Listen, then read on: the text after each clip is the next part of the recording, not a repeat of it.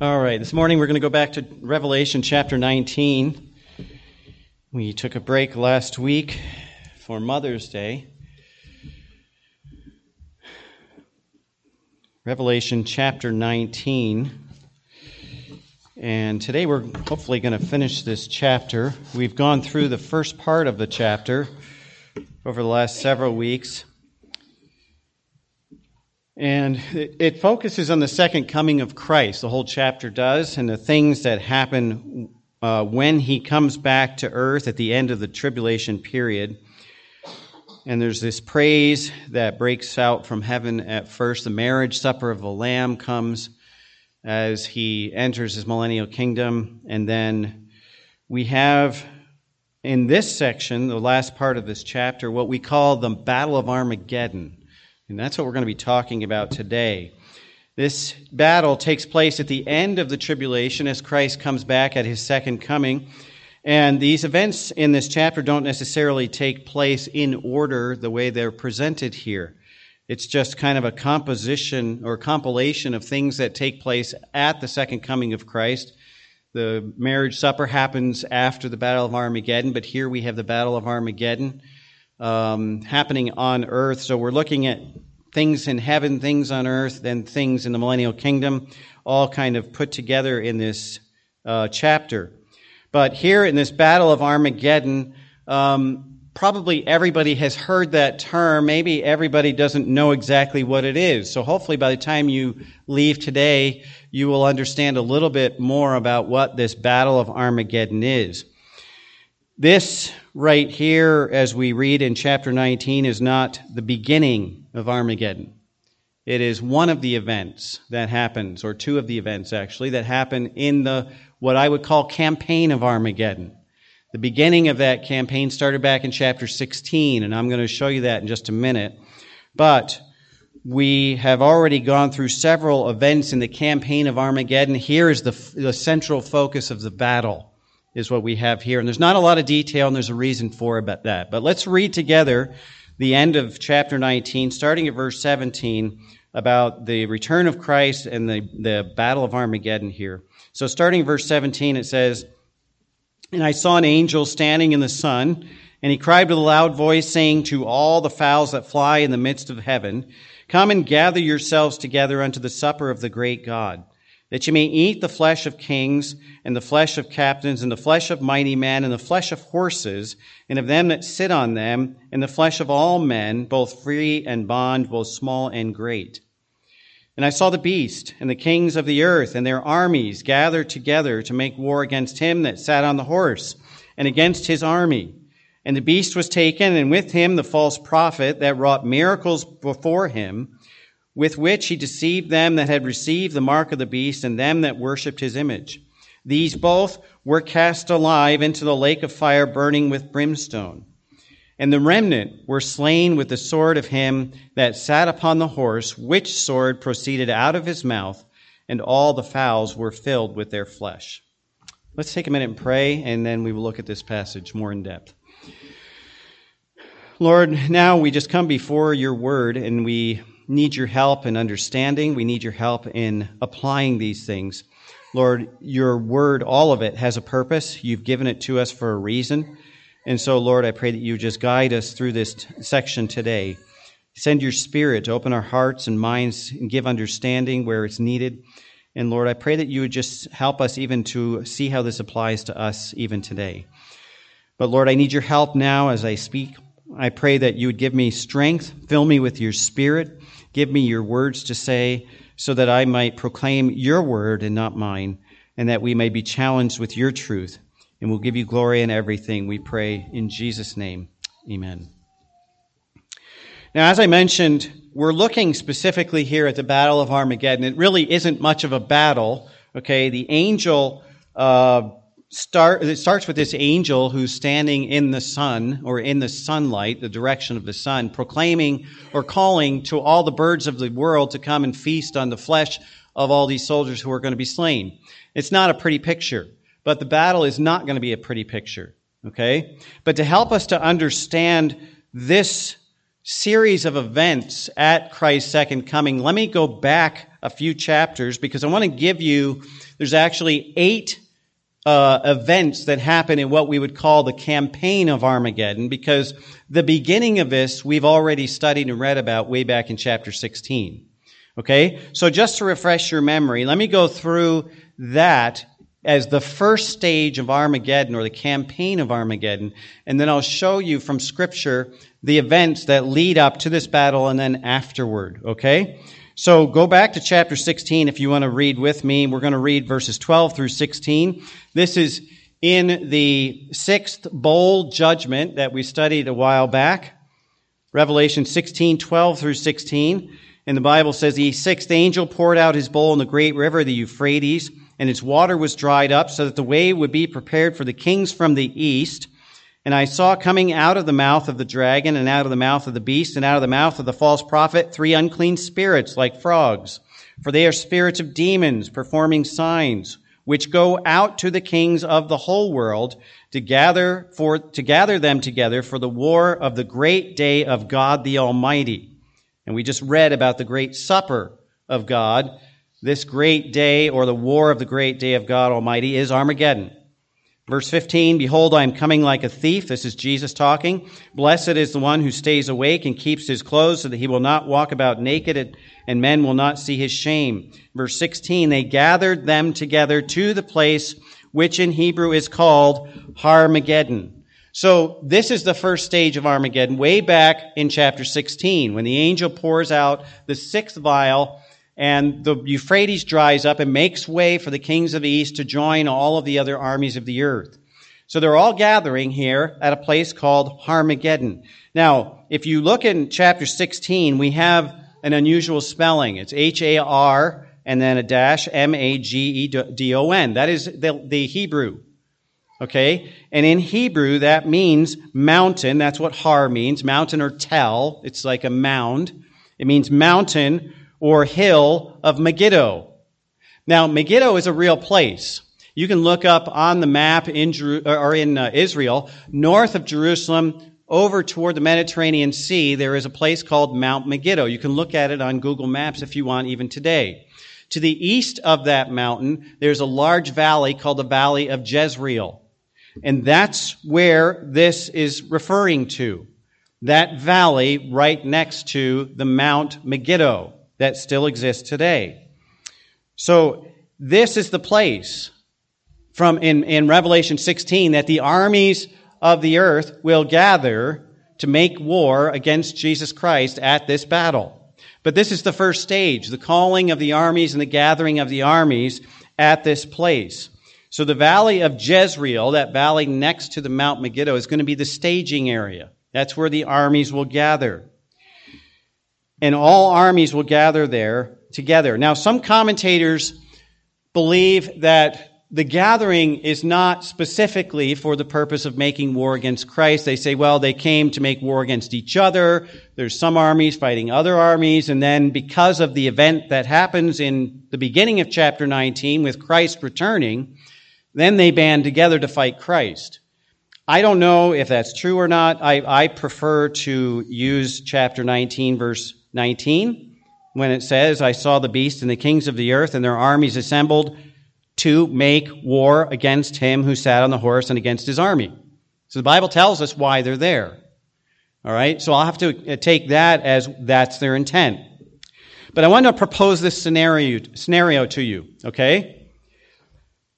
For many years, probably going back 40, 50 years in our culture, especially in the United States, popular movies and literature have presented adventure stories, superhero stories, and you can even include some of the most recent if you're familiar with the Avengers or Guardians of the Galaxy. Okay, what is the theme in all of those? The theme is we have some kind of superhuman heroes on earth that join together with mankind to fight off aliens that are coming from some place in outer space to destroy us. Right? I mean, how many times have you heard that theme or seen that theme in the entertainment industry? Okay? It's amazing how much that is prevalent in what we see in our culture.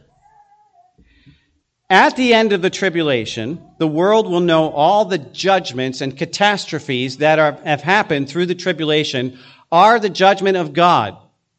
Okay? We know that. The Bible tells us that. So it says they will curse God. They will blaspheme God because of all of this suffering they have to go through. So at this point, their arch enemy is Jesus Christ. He is the bad guy in their minds. And Satan, through the Antichrist, has convinced all the world that has followed him that Jesus is the bad guy. He is the criminal. He's the one that wants to take our world from us, that wants to take our life from us. Look at all of the stuff that he's poured out upon us. As the armies gather, and we've already had the destruction and fall of Babylon. We've had all of these judgments that have come upon the world. And so these armies are gathering, and as they gather, from outer space comes this alien being robed in white and glowing, riding on a white horse, followed by an army. Sounds like a movie script. But this is the reality of Jesus Christ's second coming. And all of those armies and all of the people on earth will see Jesus coming. He's the bad guy. And so we're all going to join together to fight the aliens. Now, I really believe that after the rapture, the big excuse, reason, whatever you want to call it, that they're going to give for the rapture is that aliens abducted millions of people. And when Jesus comes back, there's the alien. Now, that has already been ingrained into our minds because of the culture that we live in. And so it's not going to be very hard for people to fall to that lie in the tribulation period and say, oh, look, the Antichrist, he's such a good guy. He's trying to bring peace. He's trying to unite the world. Isn't that the goal of everyone in the world today, to world peace? And so the Antichrist will be looked at as the Savior, while Jesus Christ will be looked at as an alien invader, literally. Okay? And so that sets the stage for what we see here in the Battle of Armageddon. But it's the armies are all gathering together to fight Jesus. Okay? Now, God's view of this is expressed in Psalm chapter 2. In Psalm 2, we have what we call a messianic prophecy of Jesus coming, of his second coming, but it focuses on the nations of the world at that time. And in Psalm 2 it says, why do the heathen rage and the people imagine a vain thing? The kings of the earth set themselves and the rulers take counsel together against the Lord and against his anointed, saying, let us break their bands asunder and cast away their cords from us. Sounds familiar. That's Revelation. But this is Psalm chapter 2, or Psalm 2. Okay, verse 4 says, he that sitteth in the heavens shall laugh. He shall have them in derision. See, the thought that the strength of mankind, no matter how many people band together, no matter how many superhuman heroes that we can accumulate, no matter what technology we can use to create massive warfare, the thought that that can defeat the God of heaven, God will laugh at that. Because when you realize who you're talking about, when you talk about the Lord Jesus Christ, there's no strength, there's no power on earth that could stand up before him. And we're going to see that in the battle. But we have these armies gathering. That's stage one. These armies gathering, the troops gathering in the valley of Jezreel near Mount Megiddo. So that's in chapter 16 of Revelation. Here's stage 2, and we've read this already in chapter 17 and 18 of Revelation, the destruction of Babylon. Okay, first, the destruction of the religious system that happens about halfway through the tribulation, when the whole false religion, the apostate church, all of that comes crashing down as the Antichrist lifts himself up as God and demands everyone worship him. So the religious system falls apart. And then in chapter 18, literally the headquarters of the Antichrist, the city of Babylon, and its power is destroyed. And that's near the end of the tribulation. And we went through that as we went through chapter 18. And we said Isaiah chapter 13 and 14 and Jeremiah 50 and 51 give us a very detailed account of that destruction, which cannot have happened according to those descriptions yet, but which will happen at the end of the tribulation period. The interesting thing is the Antichrist will not be in the city when Babylon is destroyed. And you may ask, why not? Because he's gathered at Armageddon with his armies. That's why not. And so Jeremiah 51:31 says, one post shall run to meet another, one messenger to meet another, to show the king of Babylon that his city is taken. So we have kind of what we call a short-term and long-term prophecy here in Jeremiah 51, because it predicts, in essence, the fall of Babylon to the Persians, as the Persians came in under the city wall after diverting the river Euphrates. And we just read that the Euphrates River is going to be dried up in the end times to make way for the kings of the east. So there's a similarity there. It's not the same thing. It's two different fulfillments of that prophecy. But Babylon was conquered the first time by the Persians. They came in the middle of the night under the wall. Belshazzar, remember, that was the handwriting on the wall evening where he was having his party and the Lord's hand appeared and wrote on the wall, your kingdom has been measured and found wanting. And Belshazzar didn't even realize at that moment that his city was already being taken by the Persians. And so it wasn't until later, as they moved farther and farther into the center of the city toward the palace, that he realized, we've lost, and then he was killed. But the city basically gave up without a fight. That was the first fulfillment. The long-term fulfillment is the second coming of Christ. Because the Antichrist won't be in Babylon when it's destroyed. He will be with his armies at Armageddon. And I'll show you that as well in just a couple of minutes. So we have this second stage, which is the destruction of Babylon. The second stage of what we call the campaign of Armageddon. The third stage is the fall of Jerusalem, or the attack against Jerusalem by these armies that are gathered. So the armies of the Antichrist, when they gather at Armageddon, will first come against Jerusalem. That's their target. They don't like Jews. Remember, the Jews are anathema to them. They want to extinguish them from the earth, and any Christians that happen to be associated with them as well. In Micah chapter 4, verse 11 and 12, it says, now also many nations are gathered against thee. This is talking about Jerusalem, that say, let her be defiled, and let our eye look upon Zion. But they know not the thoughts of the Lord, neither understand they his counsel, for he shall gather them as the sheaves unto the floor. So they come against Jerusalem first. Zechariah chapter 12 verse 2 says, behold, I will make Jerusalem a cup of trembling unto all the people round about. And then they shall be in siege both against Judah and against Jerusalem. Now, Jesus predicted the fall of Jerusalem in Luke chapter 21, but that was the fall that would happen in 70 A.D. When Rome came in and conquered, destroyed the temple. Remember, they moved each stone from the temple so that one did not remain upon another. Okay, so that was his prediction in Luke chapter 21. But in Matthew 24, Jesus is looking forward to this destruction of Jerusalem at the end times in the tribulation. And in Matthew chapter 24, verses 15 through 21, Jesus says this, when ye therefore shall see the abomination of desolation spoken of by Daniel the prophet stand in the holy place, whoso readeth, let him understand, then let them which be in Judea flee into the mountains. That phrase is important. We're going to look at that in just a second.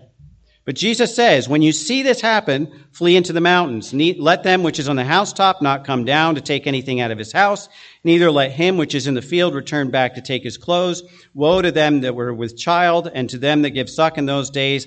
But pray that your flight be not in winter, neither on the Sabbath day. For then shall be great tribulation, such was as not since the beginning of the world to this time, no, nor ever shall be. So Jesus is talking about this fall of Jerusalem here at the end of the tribulation period. And he says, when you see the desolation of the temple, get out. Now we know at the midpoint of the tribulation period, the Antichrist will set up an idol and cause all people in the world to worship him and this idol. And the false prophet will make the idol seem to come alive and speak and is able to kill people who don't worship it. And so Jesus says, when you see that, get out of the city. So there will be a whole group of people who will heed Jesus' advice at the end of the tribulation, or not at the end, at the middle of the tribulation, when this abomination of desolation is set up in the temple, and they will leave, and they will flee to the mountains. But there will be many who do not, and they stay in the city. And 3.5 years later, they will be in the middle of this attack by the armies of the Antichrist. So Jesus said, get out, as these armies come again, before the armies come against the city. Zechariah says, chapter 14, verse 2, for I will gather all nations against Jerusalem to battle. The city shall be taken, the houses rifled, the women ravished. Half of the city shall go forth into captivity, and the residue of the people shall not be cut off from the city. So Zechariah's prophecy about this same event tells us that when they come upon Jerusalem, half the people are going to be taken as slaves. But God is going to protect many of them. Okay? And this is the amazing part of God's hand and God's power and intervention in this event specifically, because Zechariah 14 says half the people are going to be taken in captivity, but the residue of the people shall not be cut off. If you go back to Zechariah 12, there's another prophecy that says, in that day shall the Lord defend the inhabitants of Jerusalem. He that is feeble among them at that day shall be as David, and the house of David shall be as God, and the angel of the Lord before them. So God literally will empower many of the people who stay in the city to protect themselves. And they will stay alive, even in the midst of this destructive siege that they bring against Jerusalem. So here's the third stage, is the attack and the fall of Jerusalem. But not all people will be killed who are still in the city or taken captive. Okay, so that's stage 3. Stage 4 is the armies then move from Jerusalem down to Bozrah. Now, we've talked about Bozrah or Petra several times. Petra is that place of refuge, I believe, that God has prepared for his remnant that Revelation 12 talks about. Okay? That they will go there, and God will protect them, and God will feed them for 3.5 years. But the armies of the Antichrist will know that that remnant is hiding there, and so they will go after them. From Jerusalem, they will send armies down the valley toward Petra, which is in southern Jordan, to kill all of these Jews who are now protected by God. Jeremiah chapter 49, verses 13 and 14. The Lord says, for I have sworn myself, declares the Lord, that Bozrah will become an object of horror, a reproach, a ruin, and a curse, and all its cries will become perpetual ruins. Now, God declared through Jeremiah, way back, even before Babylon conquered Jerusalem, that Bozrah would become a ruins, a desolate place. That was his preparation. He basically emptied that area of all the inhabitants and left it barren. Actually, it is a tourist attraction today. Nobody lives in Bozrah. It's this great city with buildings and cathedrals and houses carved out of the side of the mountain. The only way to get into it is a very narrow canyon that is about 3/4 of a mile long. At some places, you can only put 2 or 3 people wide. And so it's a very restricted entrance to this protected city.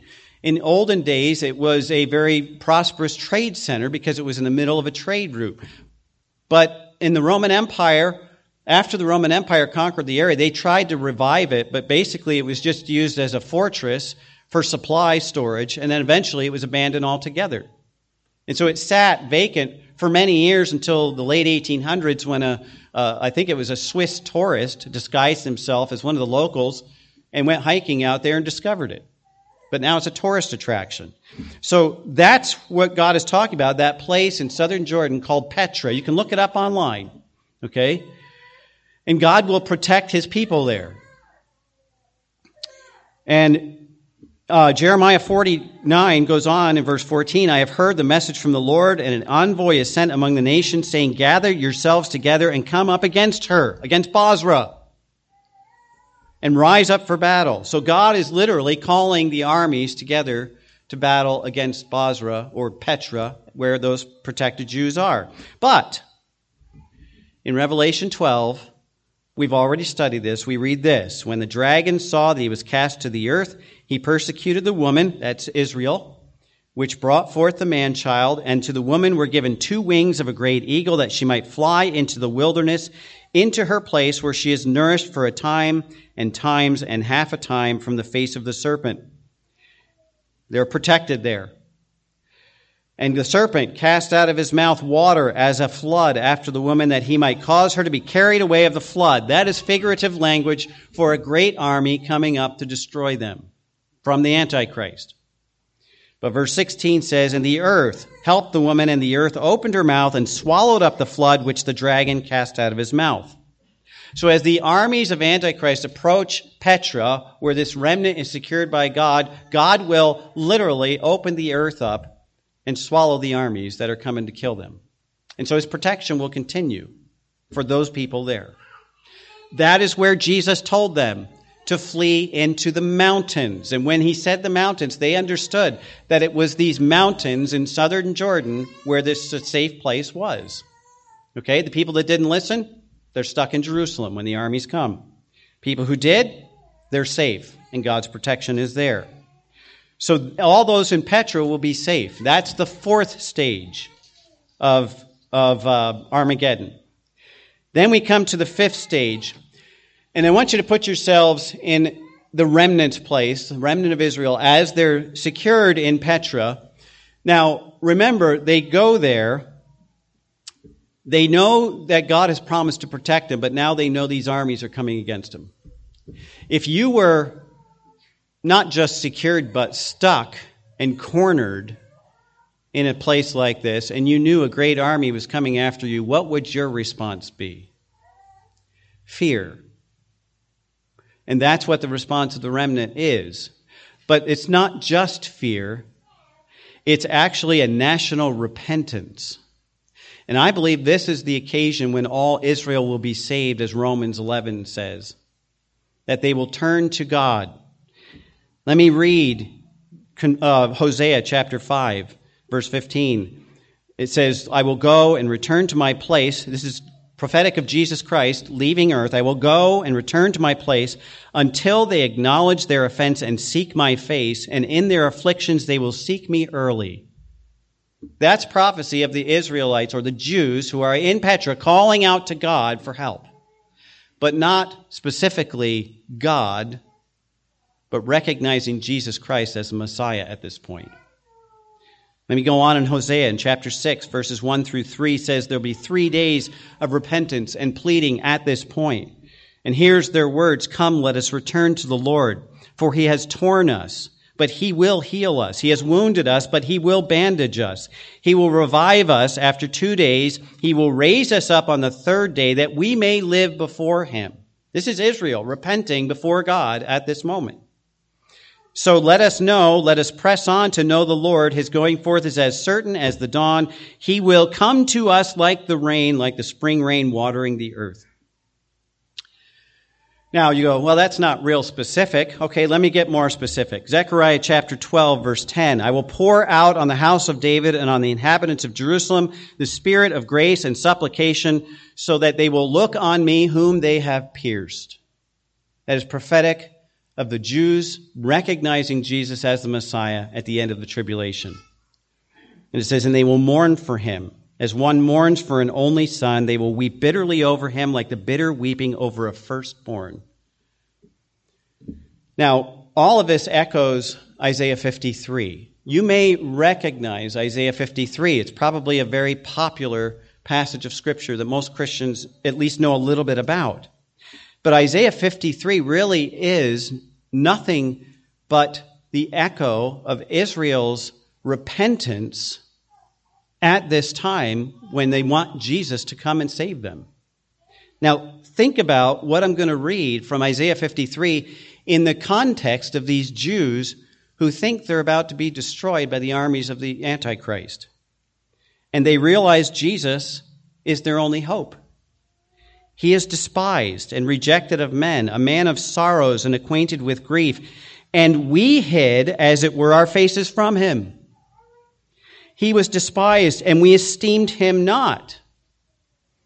Surely he hath borne our griefs and carried our sorrows. Yet we did esteem him stricken, smitten of God, and afflicted. But he was wounded for our transgressions. He was bruised for our iniquities. The chastisement of our peace was upon him. With his stripes we are healed. All we like sheep have gone astray.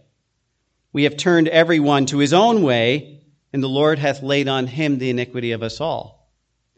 That is the cry of repentance of Jews at this moment in the end time, as they repent and recognize Jesus as the true Messiah. Now, they rejected him, and they have rejected him all through the last 2,000 years of history, as a nation, basically, and especially the leadership.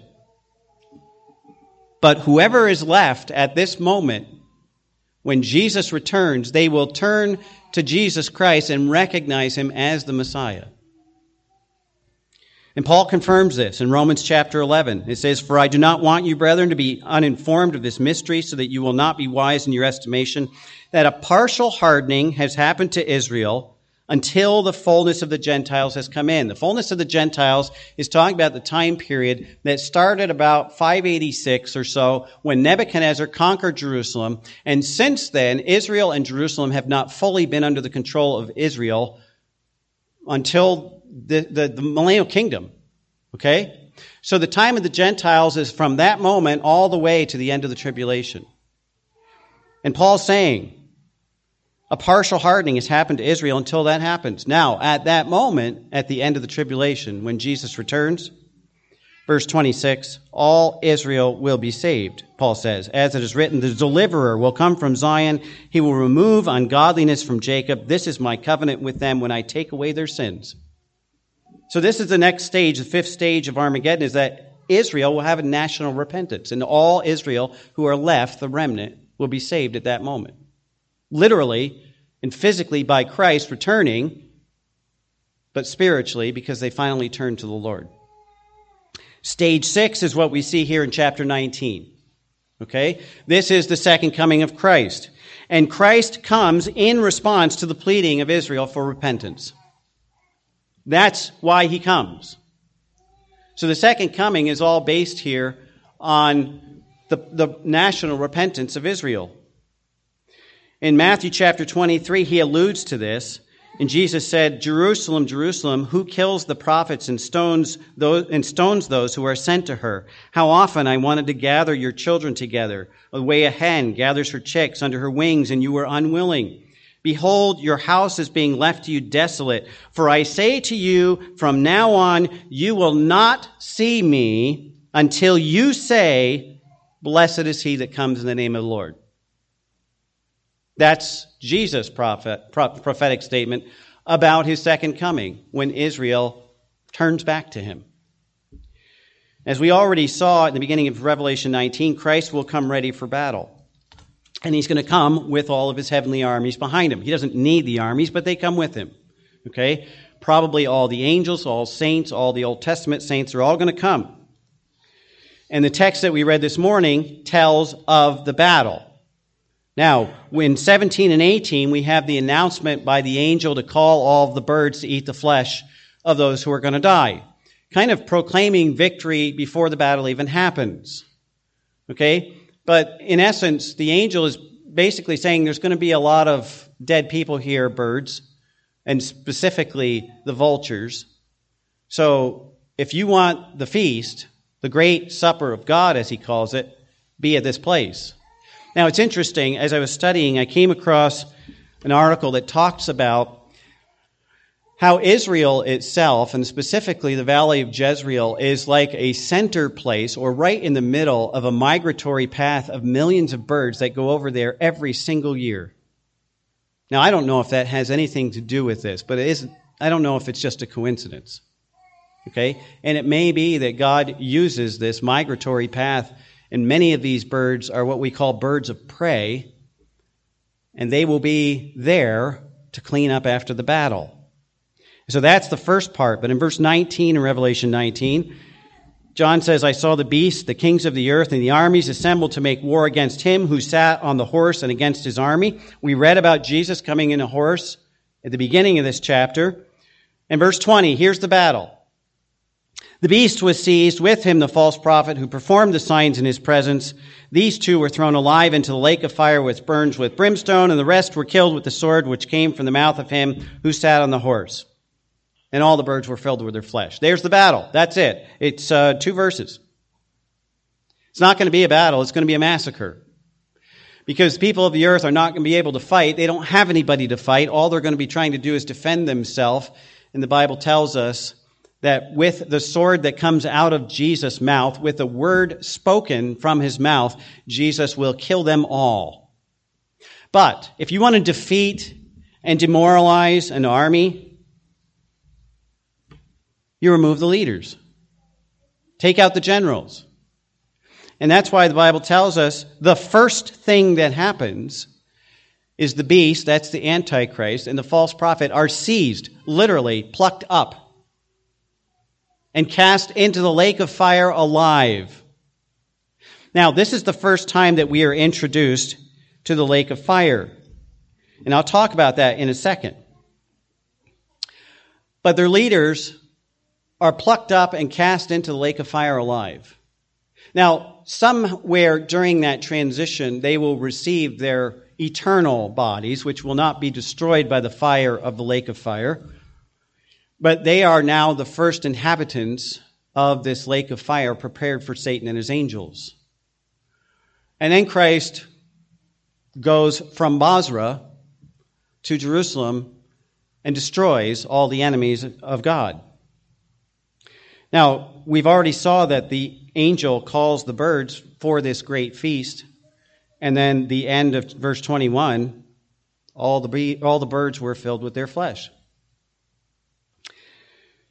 So here in chapter 19, the angel's declaring that Christ will be victorious, even though the battle hasn't happened yet. And then the verses that follow that, we see the battle doesn't last very long. Okay? It may be a matter of minutes in which all of this happens. We don't know. But here we are told that the leaders, the beast and the false prophet, are cast into the lake of fire. So this is the sixth stage, the actual battle, which isn't much of a battle. And Christ disposes of the Antichrist and the false prophet from the earth. The seventh stage is Christ's path of destruction. Now, Christ will not come specifically to Jerusalem when he comes down. And that's a controversial statement, okay? Because I know many people say, oh, no, he comes and he stands on the Mount of Olives. He does. But let me read you some other verses, okay? Christ descends to earth. He will come down at Petra or Basra, where this secure place is. And then he will proceed north up the valley to Jerusalem, killing as he goes. Jeremiah chapter 49, verse 22. Behold, he shall come up and fly as an eagle and spread his wings over Basra. And at that day shall the heart of many mighty men of Edom be as the heart of a woman in her pangs. So he comes to Basra. In Isaiah 34, 1 through 6, come near, ye nations, to hear, and hearken, ye people, let the earth hear, and all that is therein, the world and all things that come forth of it. For the indignation of the Lord is upon all nations, his fury upon all their armies, and he hath utterly destroyed them, he hath delivered them to slaughter. That's this battle. Verse 3, their slain shall be cast out, their stink shall come up out of their carcasses, the mountains shall be melted with their blood, and all the host of heaven shall be dissolved, and the heavens shall be rolled together as a scroll. Their host shall fall down as the leaf falleth off from the vine, and as a falling fig from the fig tree. That's referring to all of these judgments that God has given through the seals and the bowl judgments that we've studied already. Verse 5 says, my sword shall be bathed in heaven. Behold, it shall come down upon Idumea. Idumea is actually the area that is south of Jerusalem that you go through if you were going from Jerusalem down to Petra. And so it says, my sword shall be bathed in heaven. Behold, it shall come down upon Idumea, upon the people of my curse to judgment. The sword of the Lord is filled with blood. It is made fat with fatness, with the blood of lambs and goats, with the fat of kidneys and rams. For the Lord hath a sacrifice in Basra and a great slaughter in the land of Idumea. Isaiah 63. Who is this who comes from Edom? That's where Basra is. With garments of glowing colors from Basra. Coming from Basra. The passage says, this one who is majestic in his apparel, marching in the greatness of his strength, it is I who speaks in righteousness, mighty to save. Why is your apparel red and your garments like the one who treads in the winepress? And Jesus answered in verse 3, I have trodden the wine trough alone from the peoples there was no man with me. I also trod them in my anger and trampled them in my wrath, and their lifeblood is sprinkled in my garments, and I stained all of my raiment. For the day of vengeance was in my heart, and my year of redemption has come. The year of redemption is the national redemption of Israel. Zechariah chapter 12. The Lord also will save the tents of Judah first. Let me read the rest. So that the glory of the house of David and the glory of the inhabitants of Jerusalem will not be magnified above Judah. The tents of Judah refer to those people who are not living in the city, but are in the outlying areas, living in other places. And so the reference there in Zechariah 12 is that the Lord will come and he will destroy the armies that are coming against the people outside of Jerusalem. And we've already seen that he starts at Bozrah, and then he makes his way up the valley all the way to Megiddo, trampling the armies, and then goes to Jerusalem last. Christ will start by delivering all those outside of the city of Jerusalem and then make his way to Jerusalem.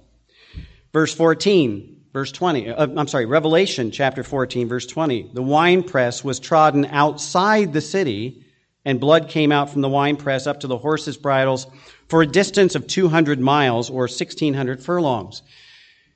Now, here's an exercise for you. Go on Google Maps, find Mount Megiddo, then find Petra, and find the distance between the two. 200 miles, 1,600 furlongs. God doesn't make mistakes, and he doesn't give estimations. That's an exact measurement. So Christ will come to Bozrah in response to the pleading of Israel in repentance. And he will go from Petra or Bozrah up the valley, all the way up to Megiddo, where the staging place is, so that there will be no armies left. Even the reserves who are waiting in the wings will be destroyed, and then Christ will go to Jerusalem. So that's the seventh stage of Christ trampling the earth. Now the eighth stage is his victory ascent up the Mount of Olives. As he goes to Jerusalem, he will go to the Mount of Olives. And as he stands on the Mount of Olives, it will split in two. Zechariah chapter 14. Then the Lord will go forth and fight against these nations as when he fights a day of battle. In that day his feet will stand on the Mount of Olives, which is in front of Jerusalem on the east, and the Mount of Olives will be split in its middle from east to west by a very large valley, so that half of the mountain will move toward the north and the other half toward the south. And then he says, you will flee by the valley of my mountains. Remember, there's people still in Jerusalem? You will flee by the valley of my mountains, for the valley of the mountains will reach to Azeel. Yes, you will flee just as you fled before the earthquakes in the days of Uzziah, the king of Judah. Then the Lord my God will come, and all the holy ones with him. So he will destroy all the armies of the Antichrist. He will save not just the remnant that's in Petra, but the remnant that's still in Jerusalem. Create a valley on right down the middle of the Mount of Olives for them to flee the city out of. And the battle is over. And Christ is victorious. Now, I know you probably didn't expect to get all of that from Revelation 19, but all of that is attached to Revelation chapter 19. Okay, because it's this series of events that leads up to the second coming of Christ. And we need to understand the second coming of Christ and why he comes, because the tribulation period is God's direct intervention and working with Israel again. The times of the Gentiles is the pause button, if you will. From the time Christ died on the cross and was resurrected till the end of the rapture, that's what we call the church age. Okay? Or from Pentecost, basically. But that's the church age. And God's focus is on the church and using the church to bring the light of the gospel to the world. The rest of history is about the Jews. The Old Testament, it's all about the Jews. The tribulation period, it's all about the Jews. Jesus wept because the Jews rejected him. The Jews were looking forward to the kingdom of heaven, the kingdom of Christ on earth. That's the highlight for them. So in the tribulation, God refocuses his attention on Israel, and at the end of the tribulation, all Israel will be saved, and that's when Jesus Christ returns to deliver them physically. And then the events that we just read in Revelation 19 and these other prophecies will happen. Now, that's the end of the tribulation. I mean, that is the last event that happens in the tribulation. After this, we have the millennial kingdom of Christ. The enemies of God are gone. There's one more event that does have to take place, and we'll read about that in chapter 20. There's still people who are wicked on the earth. They weren't part of the armies, but they were still alive, who worship the beast. What happens to them? Well, they're judged. Okay? But we'll get to that as we get into chapter 20. So here, at the end of the tribulation, we have this absolute victory by Jesus Christ in what most people call the Battle of Armageddon. I will call it a massacre. Okay? It's not a battle. It's a massacre. But all of these other events lead right up to it and are part of this. Now, one more comment before we close about the Antichrist and the false prophet. I said this is the first time that we're introduced to the lake of fire. All through the Bible, you have references, especially in Jesus' teaching, of hell. Okay, the word in the language of the Jews is Hades. It means a place of the dead. Up until this point, no one is in what we would call eternal punishment in the lake of fire. Okay? When unsaved people die, in our minds we think, well, they die, they go to hell. That's true. But they go to what is considered a holding place. And Jesus referred to this in his teachings. At the end of the tribulation, when all people are judged, and then at the end of the millennium, when all the people are judged, they will be taken out of this place of the dead, Hades or hell, and they will all be cast into the lake of fire that is reserved for Satan and his angels. That's why it was created. But not until the great white throne judgment. Okay, and that happens at the end of the millennial kingdom. So we get a picture here of the lake of fire. It's introduced for the first time here as we talk about this battle of Armageddon. The beast and the Antichrist and the false prophet are the first inhabitants of that place. Now, one more note. This completely demolishes the theory of what we call annihilationism, that when somebody dies and goes to hell, that their body is burned up and then they just cease to exist. Because the beast and the false prophet will be in the lake of fire for 1,000 years by themselves. And they will still be there when all other sinners and Satan and his angels are cast there at the end of the kingdom. Okay? So there's a lot of little things built into this passage about the Battle of Armageddon here, or the campaign of Armageddon. And I'm going to stop with this. Many people will confuse the Battle of Armageddon with Gog and Magog that you read about in chapter 20. We'll talk about that when we get to chapter 20. But in Ezekiel chapter 38 and 39, there's an extensive description of the battle of Gog and Magog. Ezekiel 38 and 39 are talking about a different Gog and Magog than Revelation chapter 20.